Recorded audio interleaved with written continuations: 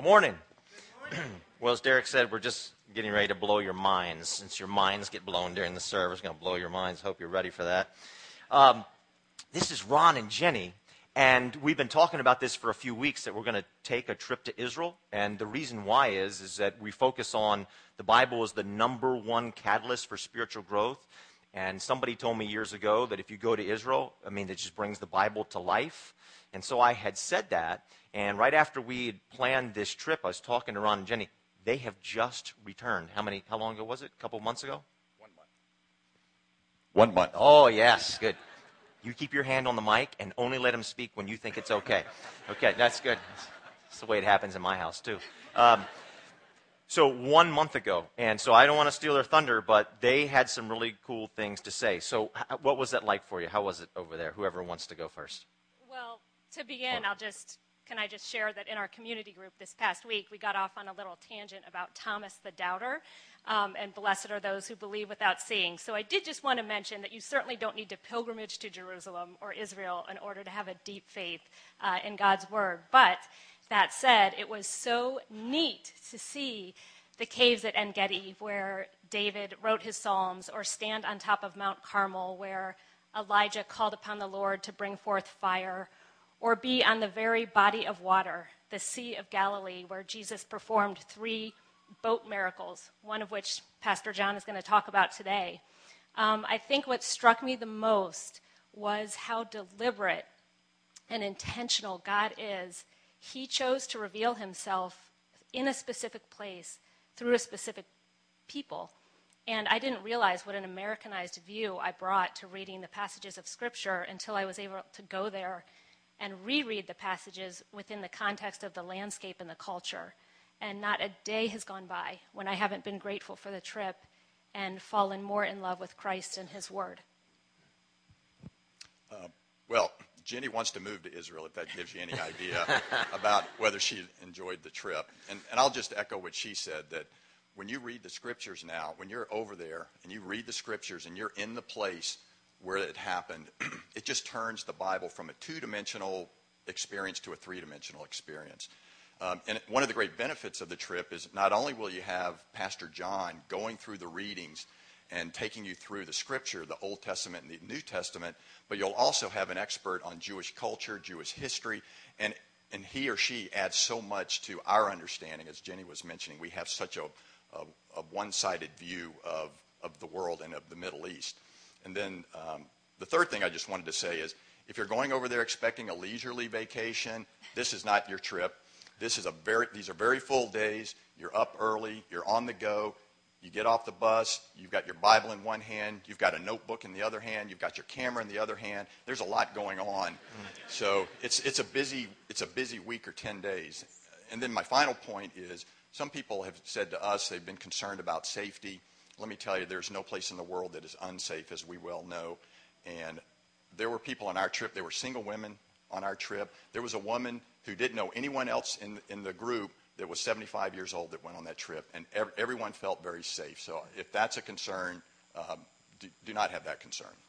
And it's a great experience, and I would encourage anyone with any interest to really consider it prayerfully, because I think you'll find it a great experience. So the reason we're doing all this is it just really brings the Bible to life, because when we grow spiritually, God things, not good things, God things happen in our life. So we have a table in the lobby because we're doing all this because on Sunday, June the 9th, after both services, the travel agency that's hosting our trip will be here, and they'll do a meeting after both services and answer any and all questions.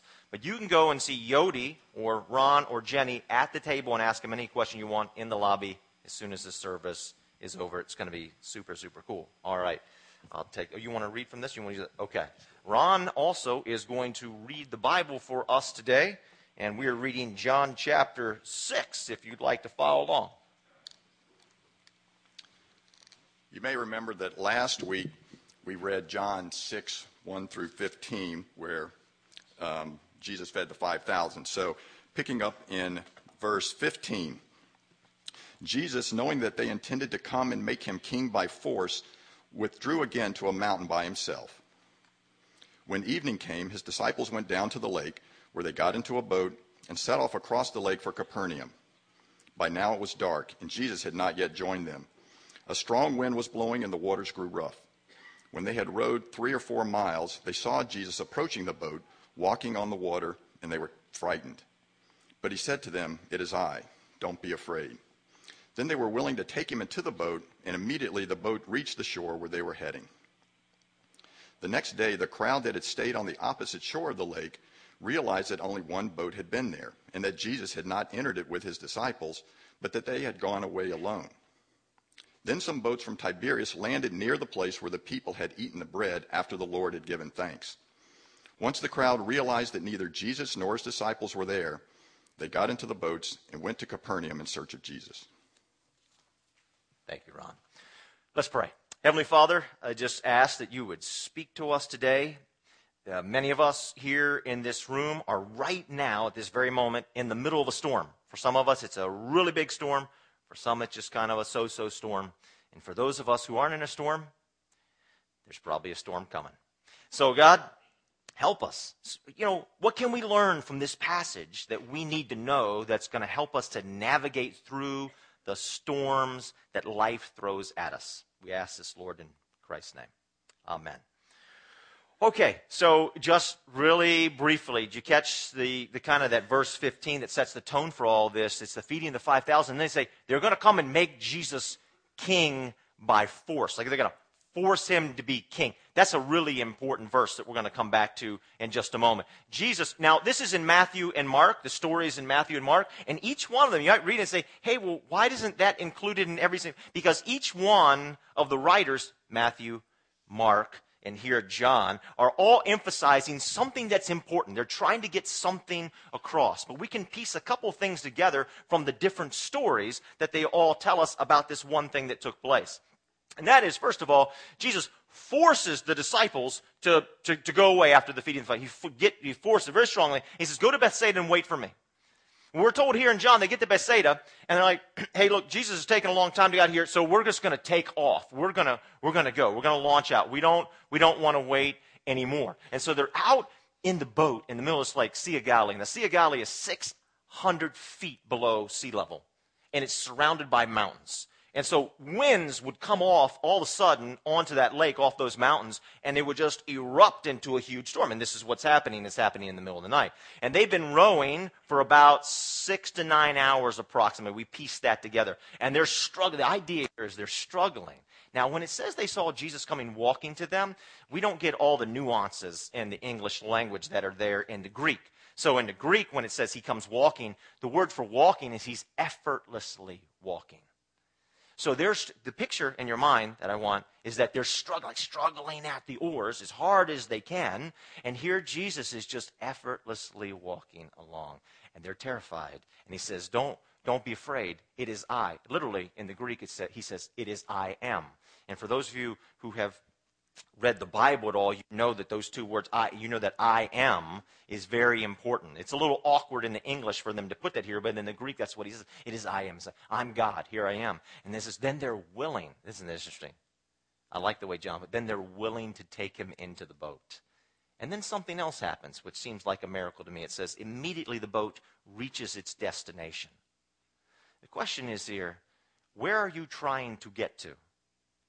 Where are you trying to get to? What destination are you trying to get yourself to? Like, do you say to yourself, if I could just get blank, fill in the blank, I would be happy, I'd be content, I'd be fulfilled. Whatever, what is it? Where is it you're trying to get to that you say, now there, I will be content. I'll be content when I can get to this place. There's a very interesting psalm, the 107th Psalm, kind of has some things that smack of this story, actually, almost kind of in a prophetic way in some sense. I just want to read it to you. It'll be on the screen behind me. So this is what it says. In the 107th Psalm, written 1,000 years before this incident takes place. Some went out on the sea in ships. They were merchants on the mighty waters. They saw the works of the Lord, his wonderful deeds in the deep. For he spoke and stirred up a tempest that lifted high the waves. They mounted, so the waves mount up to the heavens. If you've ever been in a boat, in a small boat, as I have, in the middle of a large body of water when a storm comes up and the waves get really high, you can right now identify with this situation. I know I could. The waves seem like they go up to the heavens. They mounted to the heavens and then down to the depths. And their peril, their courage melted away. They reeled and they staggered like drunkards. They were at their wits' end. They cried out to the Lord in their trouble, and he brought them out in their distress. He stilled the storm to a whisper. The waves of the sea were hushed. They were glad when it grew calm. And check this out, ready? And he guided them to their desired haven. What is your desired haven? Oh, wait, we can debate, and that's another sermon about, is your haven God's haven for you, right? Is that God's will? But let's leave that alone. That's a whole other sermon. Let's just assume that your desired haven is also God's desired haven for you, because Jesus wanted them to get to Capernaum, and that's where they're headed, to Capernaum. They're just doing it the wrong way, which is what I want to talk about this morning and what we see in this story, because there's some fascinating things in this story. What happens, everybody, when we get in a storm? We get in a storm, and we kind of, freak out, and we just like the psalmist. You read these psalms. For years, I never understood the psalms. I'd read them, and one moment the psalmist is like, oh man, God is just all that. He's got me. Everything's great. I'll never have a problem. And like the very next psalm, it's like, where are you, God? You can't hear me. Are you listening? Are you up there? The Psalms are unfiltered emotions and thoughts and prayers towards God of the ups and downs of the psalmist's life. That's why they're all over the place. And it reminds us of who? Ourselves in storms. And so when we get in a storm, we're like, God, can you see me? Why are you hiding from me? It was actually after a storm. I was on a small boat.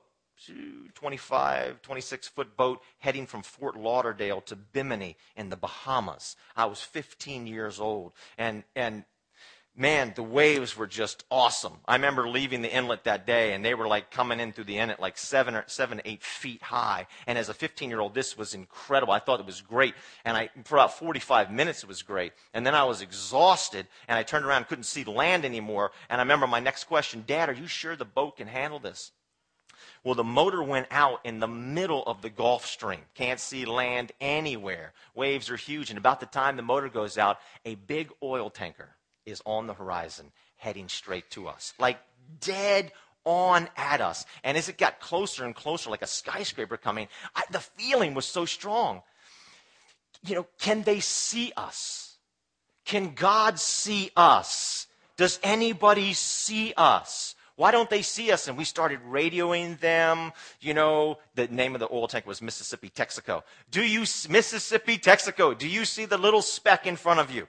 Right? Do you see us out there? And I remember it's like jumping up and shouting, because I thought for sure we're getting run over by this oil tanker and we're just going to get splashed by their big propeller or something like that. Jumping up and down, we had a gun on board. Dad, I'm going to grab the gun and just start shooting at the oil tanker. Yeah, surely they'll see us. And it seemed like at the last minute they radioed back, yes, we see you. And then they turned, and then this huge thing comes by us.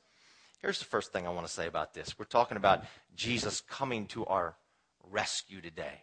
Here's the first thing Jesus rescues us from. Jesus rescues us from our confusion, because it's in the middle of our storm that we think if Jesus Christ would just come out of hiding, if God would come out of hiding, if God would just show up, everything's going to be all right. I'd make it to my desired haven if God would just stop hiding.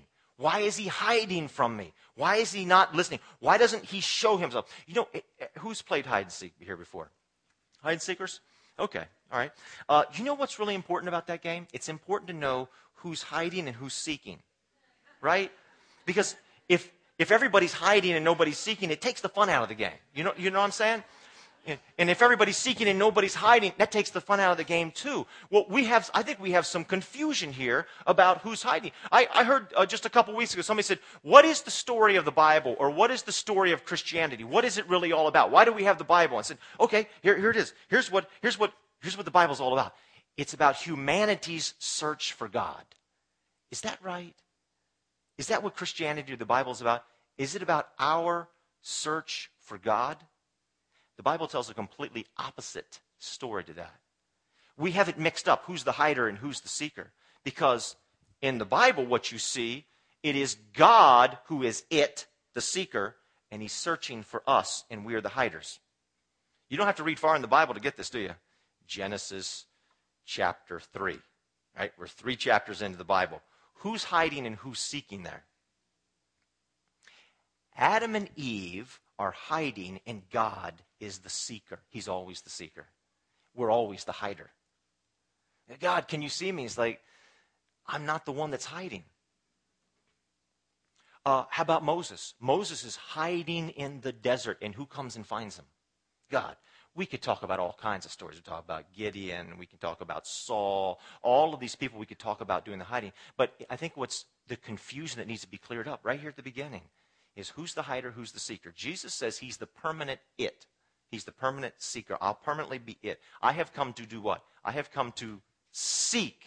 He's the seeker. And so Jesus clears this up for us right here in the beginning. Who is the hider and who is the seeker? And he is seeking them out. This story in John chapter 6 is Jesus saying, no matter how bad the storm is you're going through, no matter how dark it might be, I will always find you. I'll find you in the middle of that lake. I'll find you in the darkest night. I will come and find you. You think you're coming to find me. I'm actually coming to find you. See the part where it says, so they were willing to take him into the boat? They were willing to finally say, I'm ready to come out of hiding. Look. All over this room, there's all kinds of stories here about us trying to reach our desired haven, whatever that haven is. That place of peace. That place of fulfillment that we long for from God. And we're just thinking, God, if you would just show up. If you would just show up and come out of hiding, end your hiding, everything would be okay. But we're confused. And Jesus is going to rescue us from our confusion. The person who's actually hiding is always us. What we need this morning is the help of the Holy Spirit to show each one of us where we are hiding. Where are we hiding? Because if we're ever going to make it to our desired haven, we have to figure that out. Why in AA is the first thing they do? I'm John. I'm alcoholic. Why is that necessary at the beginning? Why is that step number 1? Hi, I'm John. I'm alcoholic. Why is that? It's me saying, I'm coming out of hiding. I'm coming out of hiding. Here's who I really am. And when we come out of hiding, that's when the renewal, that's when things can get good. That's when God can begin to repair and put things in. When they took him into the boat, when they came out of hiding in the middle of that storm, that's when things get better. I dislocated this finger years ago, badly, playing basketball. Looked like a Z going. And I remember so strongly that the first thing when I looked at it, I did not want to see it. It was so frightening to look at. Happened in the gym right here at TJ. I covered it. I wanted to put it in hiding. It hurt. And I remember first going to the trainer here and showing him real quick, put it out and put it back like this. I said, will it just go away? No, it won't just go away. I remember going to the emergency room at Arlington Hospital, and I'm holding it, and the doctor's like, you got to show me. You have to show me the finger if we're going to fix it.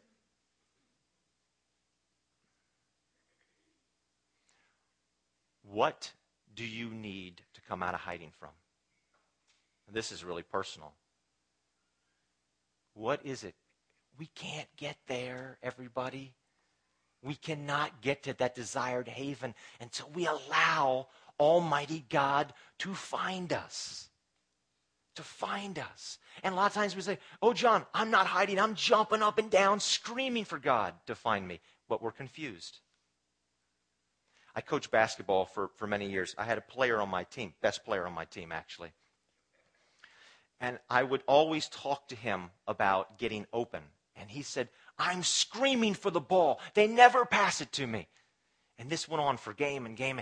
I'm screaming. They never pass. I said, yes, you are screaming for the ball, but you're hiding on the court. Instead of standing here in the open where they can see you, you're screaming for the ball over here behind people, and they can't get the ball to you. Is this making sense? I know you're screaming, oh, God, just show up. God is never hiding in the Scriptures. It's a false assumption that God is hiding. The person hiding is us. So I have to ask myself when I'm trying desperately to get to this place, the desired haven, I've got to ask myself, okay, where am I hiding? And this is really scary because for some it's like, I am so afraid that if I come out at everything, I'm going to lose the game. When you all played hide and seek, do you remember that thing that we used to say when it was okay to come out? Does anybody? Ollie, say it louder. What was it? Oxen-free? Okay, I looked it up this past week. There's tremendous confusion about that whole thing. Yes. Some people think it's a British thing. Some people think it's a German thing. The Germans want to claim the thing, and the British want to claim it. They're all wrong. It's probably an American thing. But it's either Ollie, it's either O-L-L-Y, Ollie, or A-L-I, Ollie. Yeah, oxen-free or all come free. We don't know, but we do know what it means at the end of the game. It means that it's safe to come out. It's safe to come out. We won't. Some of us are hurting so badly here. We want something. You got to come out of hiding. You got to say it. It's okay. It's safe. Come out. Just say it like it is to God. Come out of hiding and want to be found. That's the first thing, okay? And here's the second. And let me just say this. We're going to get into the Holy Spirit in just a second. Because a lot of us are hiding and we don't even know it. I'm hiding a lot and I don't even realize it.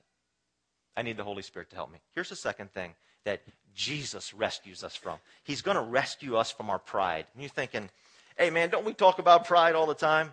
Well, yes, sometimes we do. But it's a problem. Think about this. Why does Jesus dismiss the crowd? This is the moment, everybody. This is the moment he's been waiting for. We're going to force you to be king. Well, isn't that what God wants, for Jesus to be king, the king of our lives? We just did that video here this morning. He's the King of Kings. So did you think that was cool? Some of you didn't recognize it. Some of you did. This is thing from like the 70s, SM Lockridge. Like if he would have done this today, that thing would have gone viral. So that was done many years ago, but it's absolutely, he's the King of Kings. Isn't that what they wanted? Is for him to be the king. This situation is dripping and drenched in pride. And because it's dripping with pride, Jesus forces the crowd away.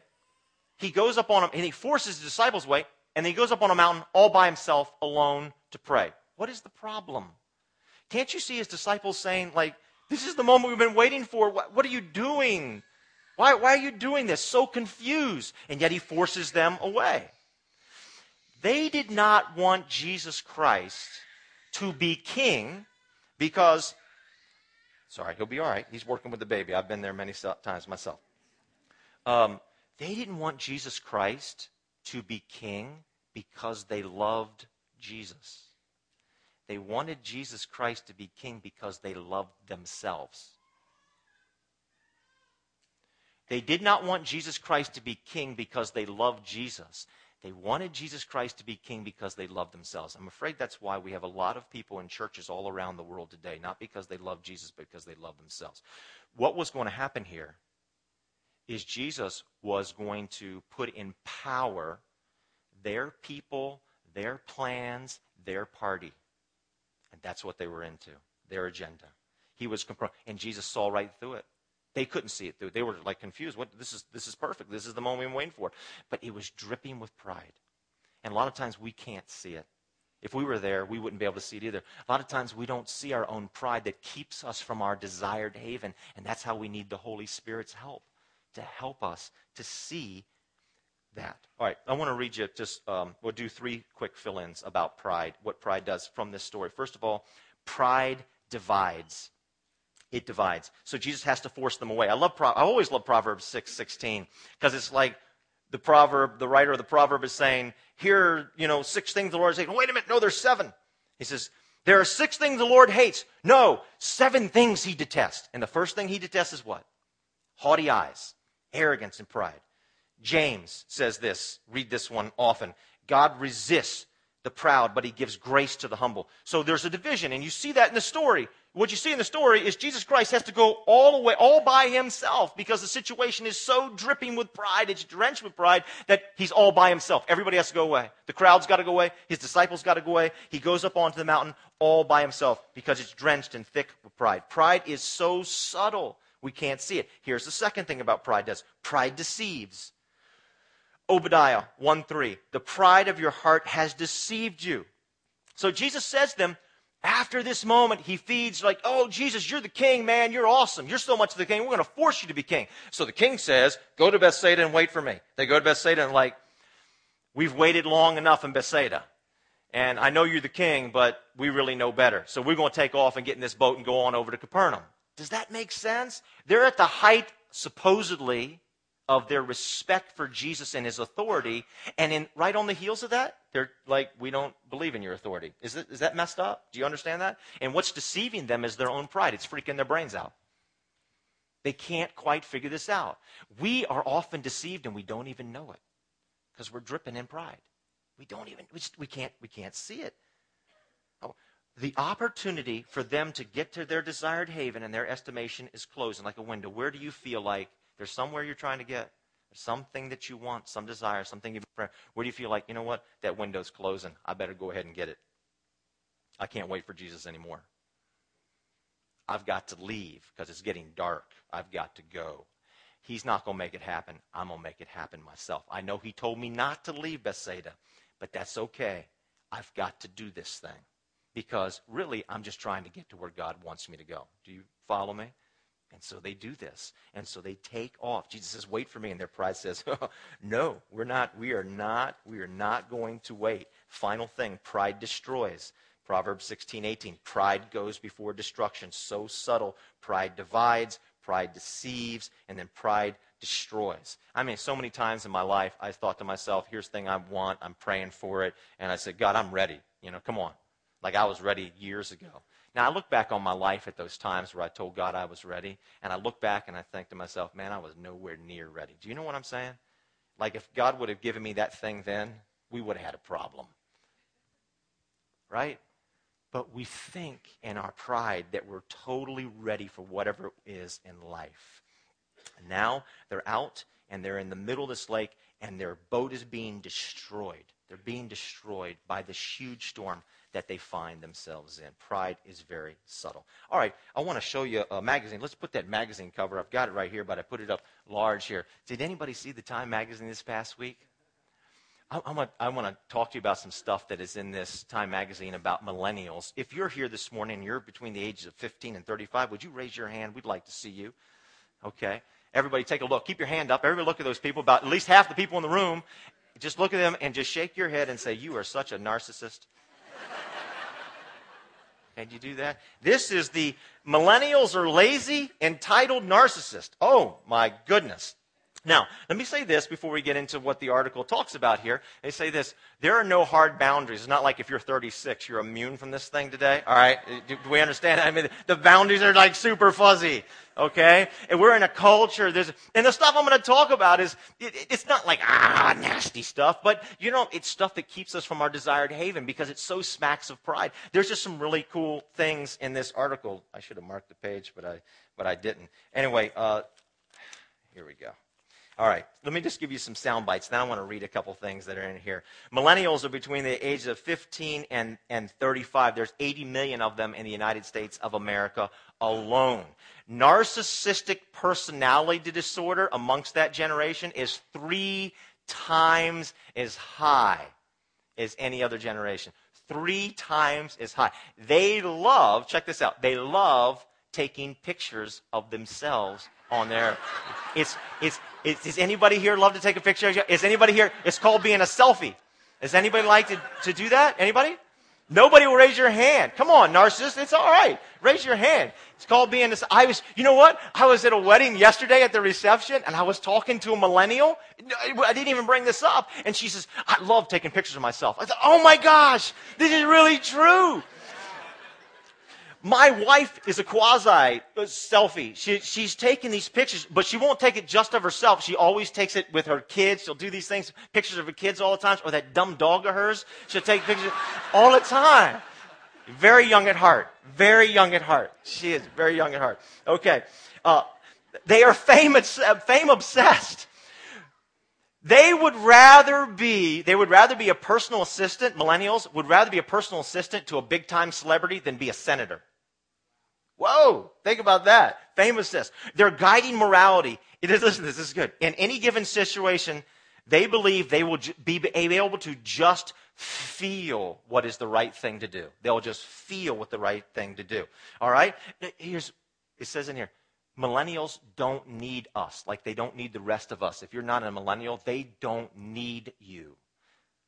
Doesn't that sound a lot like the disciples when they pushed off and Bethsaida headed to Capernaum? They don't need Jesus. They'll just get this thing done all by themselves. They don't need it. Millennials have received so many participation trophies for sports. It's kind of skewed their outlook at life. 40% of millennials believe that they should get promoted every 2 years regardless of their performance. Is that awesome? I want to read you directly from here a couple things that are really cool. This is where I'm going. All right. They got this way partly because in the 1970s, people wanted to improve kids' chances of success by instilling self-esteem. It turns out that self-esteem is great for getting a job or hooking up at a bar, but not so great for keeping that job or that relationship. Let me skip down and keep reading. The problem is that when people try to boost self-esteem, they accidentally boost narcissism instead. Here we go. This is where it gets serious. This generation has the highest likelihood of having unmet expectations with respect to their careers and the lowest levels of satisfaction with their careers at the stage that they're at. Check this out.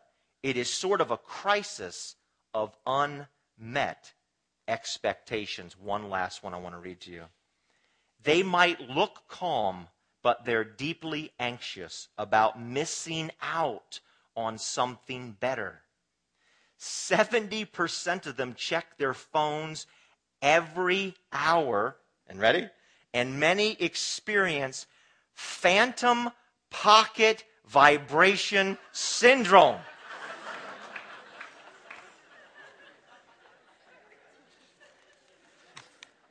I think somebody just sent me a text just a second ago.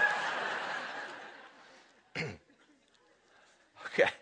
All right, let me wrap this up because the millennials are sick and tired of this. Here's the only thing I'm after with this. Okay, and again, this isn't just millennials. So if you're like 35 or younger here, all of us, our culture is dripping with this. Our culture is dripping with this. It just is, and so it's so subtle. It's not a nasty, mean thing. It just is. It just is, and we don't even know it. The pride is so subtle. Here's the problem. Why I'm talking about today? It's keeping us. The part they'll be discontent. There's a crisis of discontentment. They're missing out on something. We're missing out on something. Unmet expectations. Well, that's not what we want. We want to reach the desired haven. How are we going to get there? How are we going to get there? I'm going to tell you. John chapter 14. Jesus is speaking about the Holy Spirit. He says, all this I have spoken with you, but the advocate, the Holy Spirit. The word advocate means like a coach, like somebody who will come alongside of, who will encourage you and lead you. The Holy Spirit. Jesus says, the Holy Spirit's going to take my place. Whom the Father will send in my name is going to teach you all things and remind you of everything I have said to you. Peace I leave with you. My peace I give you. I do not give as the world gives. Do not let your hearts be troubled and do not be afraid. What Jesus is saying is you can reach the desired haven, peace. You can find it. But you're going to need a coach. Write that in. That's my last point. Listen to your coach. We need a coach. Look. Jesus was here. You know that when Jesus was around, he pulled to him side like Peter or James or John. He says, hey, look, Peter, you did this thing over here, and you think you're trying to get to where you want to go, and you're going to be happy, but you got some issues. You're hiding. You're hiding, Peter, or you got some pride. Come on, Peter. Let's work with that. That's what we need. We need you to do that. And so Jesus says, I'm going to send the Holy Spirit. The Holy Spirit's going to replace me here on earth. He's going to coach you up. He's going to pull you along. That's why everything goes back to the filling of the new wine. Message number 1 in this series. You got to have the Holy Spirit in your life. You want to reach your desired haven? You want to reach that place? Holy Spirit, where am I hiding? Show me. I can't see it. Holy Spirit, where is pride like deceiving me? I got to get rid of it so I can get to where I need to go. Do I get to where I need to go? I mentioned a few minutes ago, I coached a basketball team. I coached my last basketball team this past year because my son was a senior in high school, so I coached the last one, and I'll never coach again. But we began the year, we had a lot of talent on our team. We played our first scrimmage. It was an absolute mess, and I didn't read enough positive coaching books. So I brought the team over. I started off well. I said to them after the scrimmage was over, it was a complete mess, and we just got drilled. We got killed. I said to them, you guys have a lot of talent. Okay, so I started off really well. And then I said, but you're extraordinarily undisciplined, you're selfish, and you're probably never going to win a game this whole season. Okay. What we need, right, is we need the Holy Spirit to come alongside of us. Look, we're going to have communion. And we're going to stop right now. We're going to have communion. I don't want to get into a lot of theology about communion this morning. Let's just say this. Let's all agree to this, that Jesus clearly says in the Scriptures that when we have this meal that we call communion, when we have this meal, Jesus Christ is the honored guest. And here's what Jesus says. I'll show up. You do this meal, I'll show up. And if you'll kind of quiet your hearts this morning, some of us, we're deep in it. Our hearts are breaking because we haven't reached that desired place that we really want to go. If you'll quiet your heart this morning and you'll honestly say, Holy Spirit, am I hiding? Show me. I want to come out of hiding. I know it's safe. Holy Spirit, is my pride deceiving me, dividing me, destroying me? I believe the Holy Spirit will help us. We need the Holy Spirit's help. So, music team, come right on up. Let's pray. We're going to pray. The communion people are going to go to 5 different stations. Okay? And what you do is you go, whenever you feel like it, in the next few moments, whenever you feel like it, you just go to one of these places and you'll take the bread, the body of Jesus Christ, and you'll dip it into the cup, the blood of Jesus Christ in the new covenant. Okay? And you can either step aside and consume it right there, or you go back to your seat. But we have just a few moments left, just a few moments. Just take a look. I want you, and more than I want you, God wants you a whole lot more to reach that desired haven. He wants you to get there. Do not allow hiding or pride to keep you from that awesome place. Okay? Let's pray. Heavenly Father, I just want to ask God, you'd bless the eating of this bread and the drinking of this cup. Jesus, we already know you're going to be here because you promised to be here. Help us, God, to muster all the courage that we have this morning to come out of hiding. Help us to see the subtle pride that invades our life and that keeps us from that place. And Lord, finally, I want to pray for a bunch of people to finally reach their port this morning, to finally make it to the shore, to finally make that thing that is in their hearts that you want for them and they want for them. God, get us home. Get us home, please. Let us hear about miracles. In Jesus' name, amen.